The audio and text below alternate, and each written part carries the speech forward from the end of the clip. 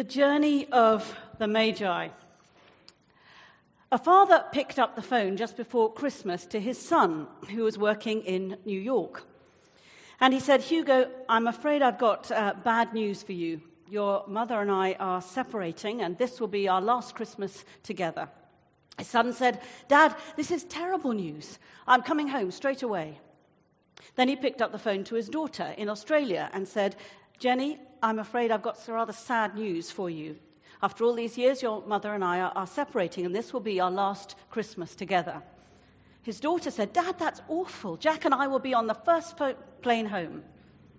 The father put down the phone, turned to his wife and said, "Darling, okay, that's Christmas sorted.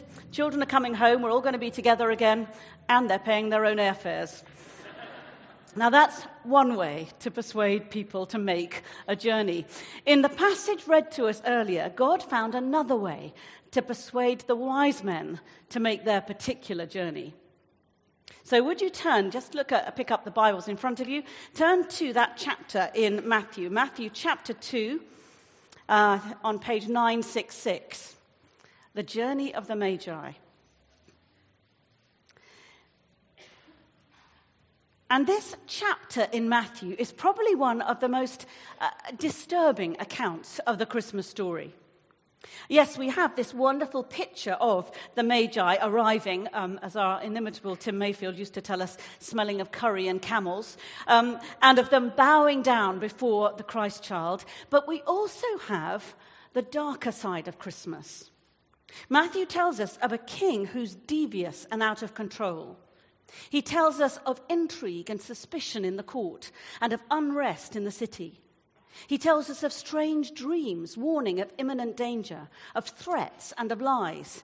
And if we'd read to the end of the chapter, of a young family fleeing for their lives, making a desperate escape at night.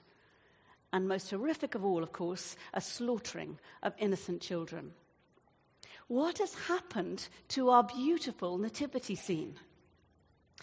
Well, first of all, the arrival of the Magi probably wasn't at Christmas. It probably wasn't at the actual birth of Jesus. It may have been anything up to 2 years later. And we're given a clue to this in verse 16, if you just look at it. Here we have the moment when Herod realizes he's been outwitted by the Magi. And in his fury, he gives orders, we're told, to kill all the boys in Bethlehem who were 2 years old and under, according to the time he'd learned from the Magi. Now, we fondly imagine the Magi arriving at the stable just as the shepherds were leaving, don't we? But it's clear that the journey from the east had taken not just days or weeks, but more likely a couple of years. Mind you, it's been said that if the wise men had been wise women, they would have asked directions earlier, arrived on time, helped deliver the baby, cleaned the stable, and brought a casserole. But why would a group of wise men from a far-off land embark on such a journey in the first place? They most probably came from Persia or Babylon, as it was called in ancient times.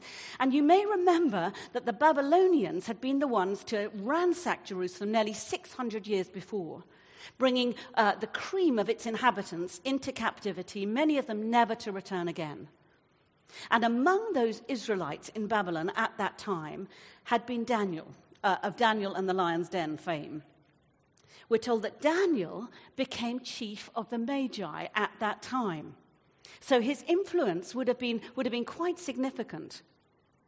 And Daniel was one of the great prophets of the Old Testament. And he gave some of the most extraordinary prophecies about the coming of the Messiah. He spoke, for instance, of one like a son of man coming in the clouds of heaven, one who would be given authority, glory, and sovereign power, one who all peoples, nations, and men of every language would worship. These Magi from the east would more than likely have studied Daniel's words. And if they were seekers after truth, as we believe they were, they would have been waiting and hoping that one day these words would come true. So they'd been prepared, if you like, for this moment in time. And also, God spoke to them in a language that they could understand. He spoke to them through a star. These men weren't kings, as we often led to believe. You know, we three kings from Orient aren't. They were astrologers. They read the stars. That was their job. And here was a sign in the night skies that they couldn't ignore. And that is what led them on this extraordinary journey. A journey in search of a king. The King of the Jews, verse 2. And this title, King of the Jews, is a very specific one. And it's only used to describe two people in the Bible. King Herod and King Jesus. Herod was given this title by the Romans because they considered him the most effective ruler Israel had ever had. This title was really important to Herod. It proved to him how respected he was by Rome. It puffed up his already big ego. So you can imagine his horror when these strangers from the east arrived, announcing their mission to find the one called King of the Jews, and they're obviously not talking about him. I mean, no wonder he was disturbed, verse 3. It feels like a slight understatement, doesn't it?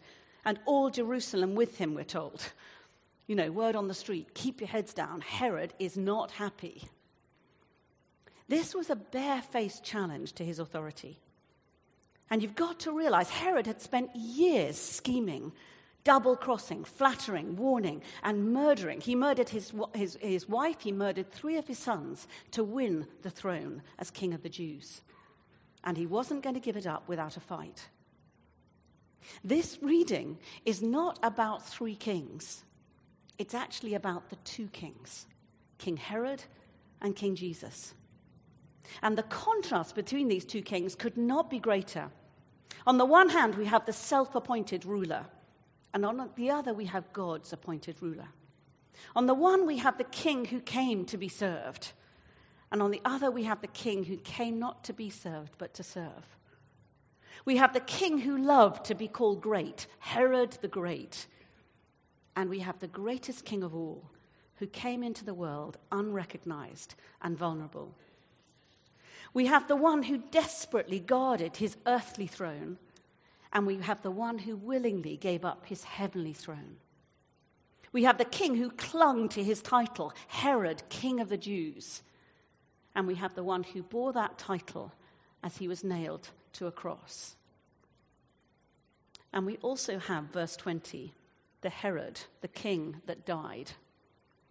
And we have our Jesus who still lives. The contrasts run deep. So this story, this chapter, is about 2 kings, not 3. And it's about 3 responses, not 2.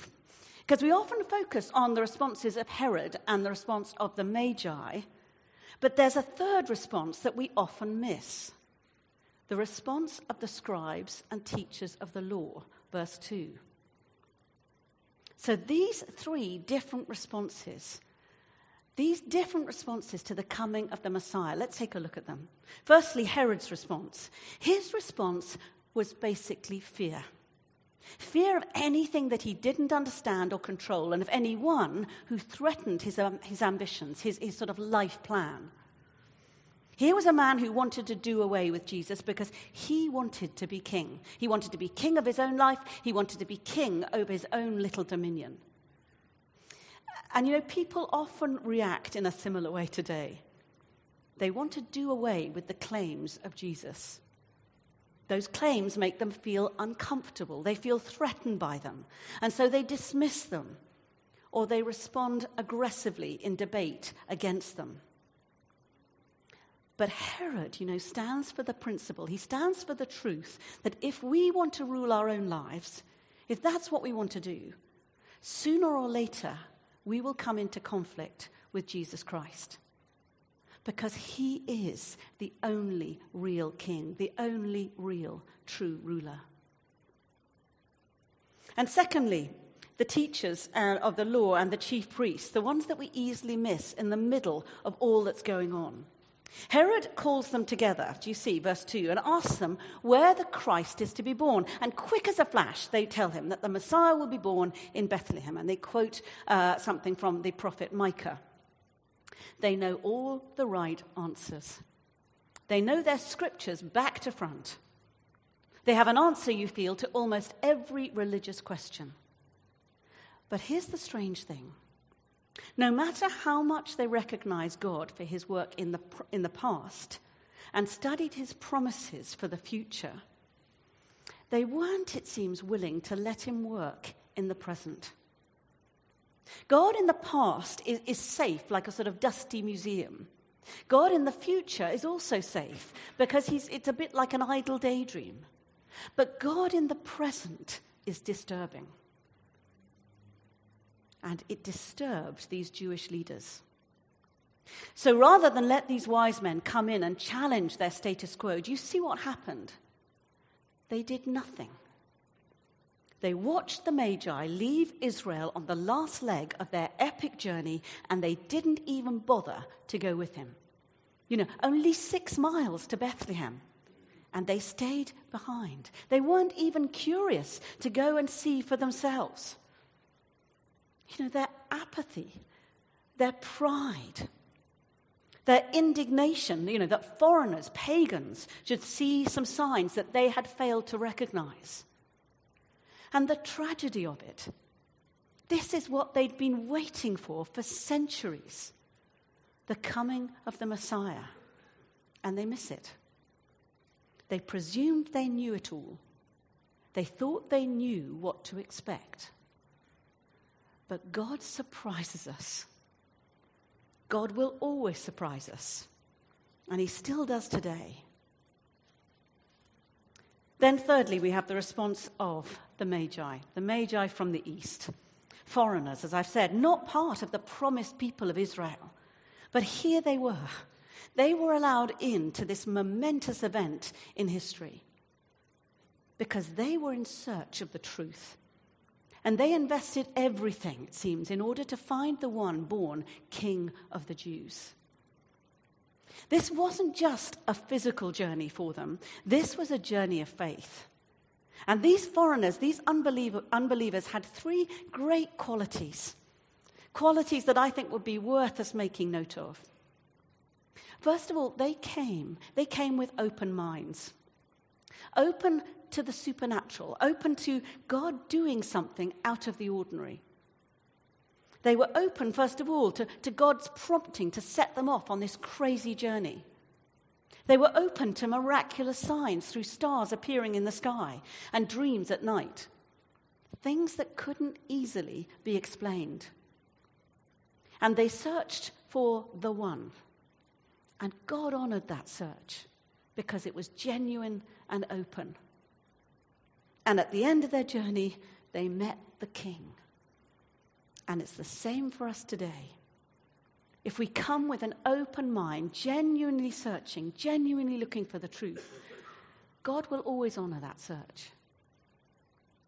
So they came with open minds and they came with open hearts. Their hearts had been prepared. That's why, do you see verse 10? They were immediately overjoyed when they reached their destination. They knew they'd got there. And they instinctively knew that their only response was to bow down and worship. They were so ready to worship the King. There was no hesitation, no more questioning, just this open adoration. They'd found him.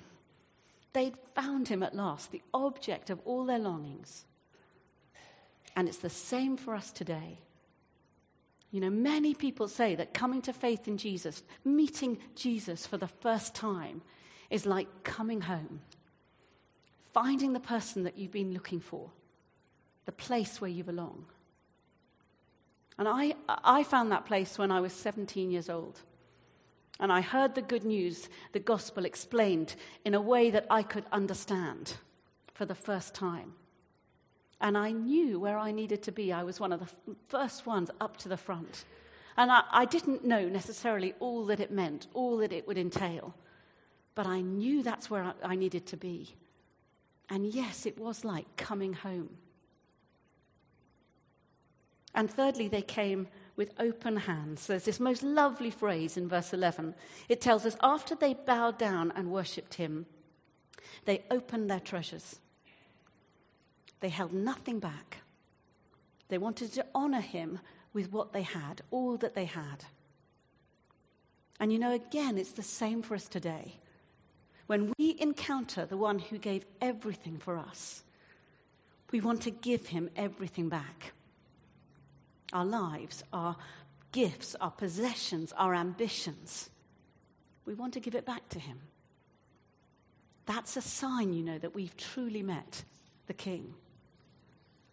And these magi let the coming of the Messiah transform their thinking, disturb their diaries, and demand their worship. They left everything behind in response to Jesus. And you know, wise men and women do the same today. Let's stand for a moment, shall we?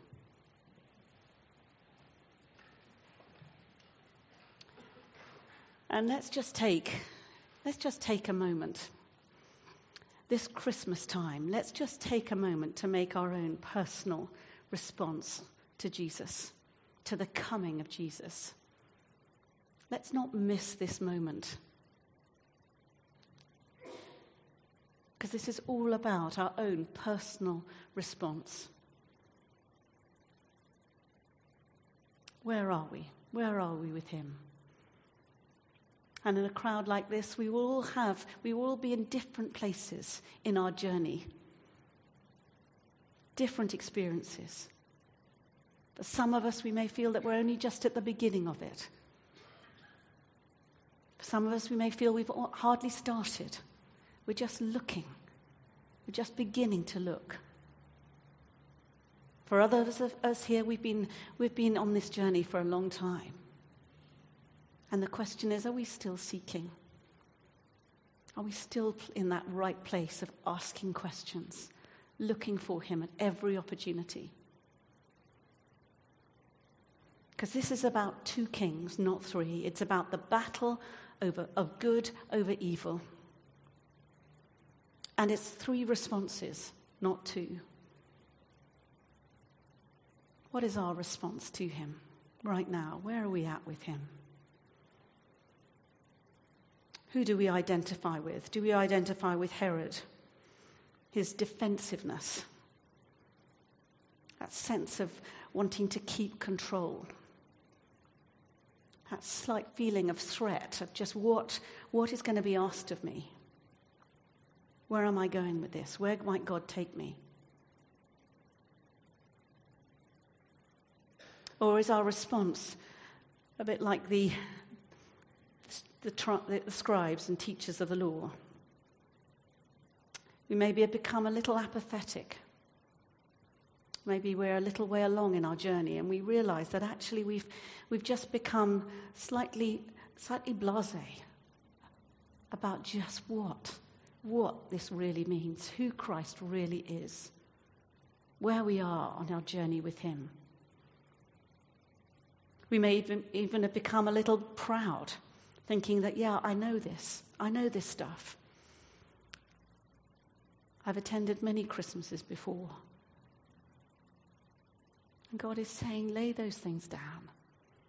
Lay them down. Lay down the pride, the apathy. Lay it down. And just come like the Magi, just with an open heart and an open mind, saying, God, what do you want me to do? I'm here.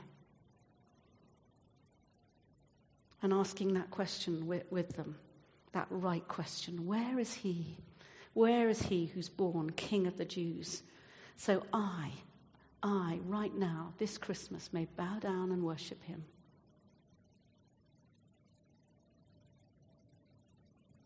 For each of us, let's just, maybe as a sign, let's just put out our hands. And wherever we are on our journey with him, whatever our response, however tentative we may be in our response, however eager, and I believe there's a lot of people here who are eager to respond, eager to ask of God, Lord, I want to follow you. Take me. Where do you want me to go? Make that our prayer this Christmas.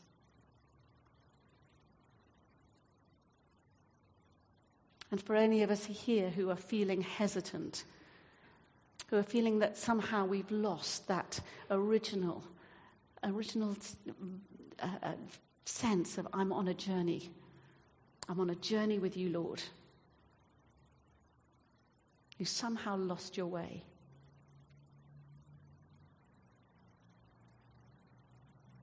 And maybe for some of us here, there's a need of just saying, Lord, I want to come home.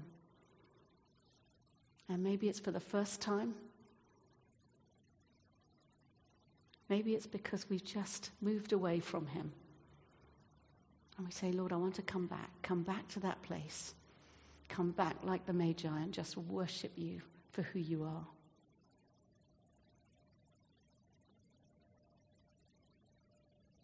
So, Lord, we invite you by your Spirit to just come. Come, Jesus. And this Christmas we ask that you would show us again the extraordinary thing of God made man. The extraordinary thing of all that you gave up for us. The extraordinary thing of allowing us to see God in the flesh.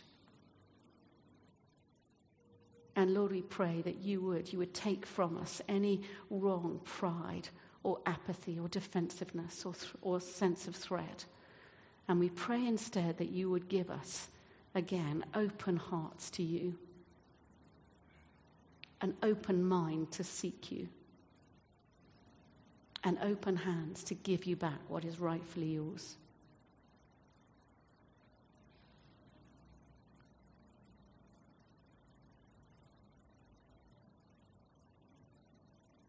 And I believe there may be one or two here who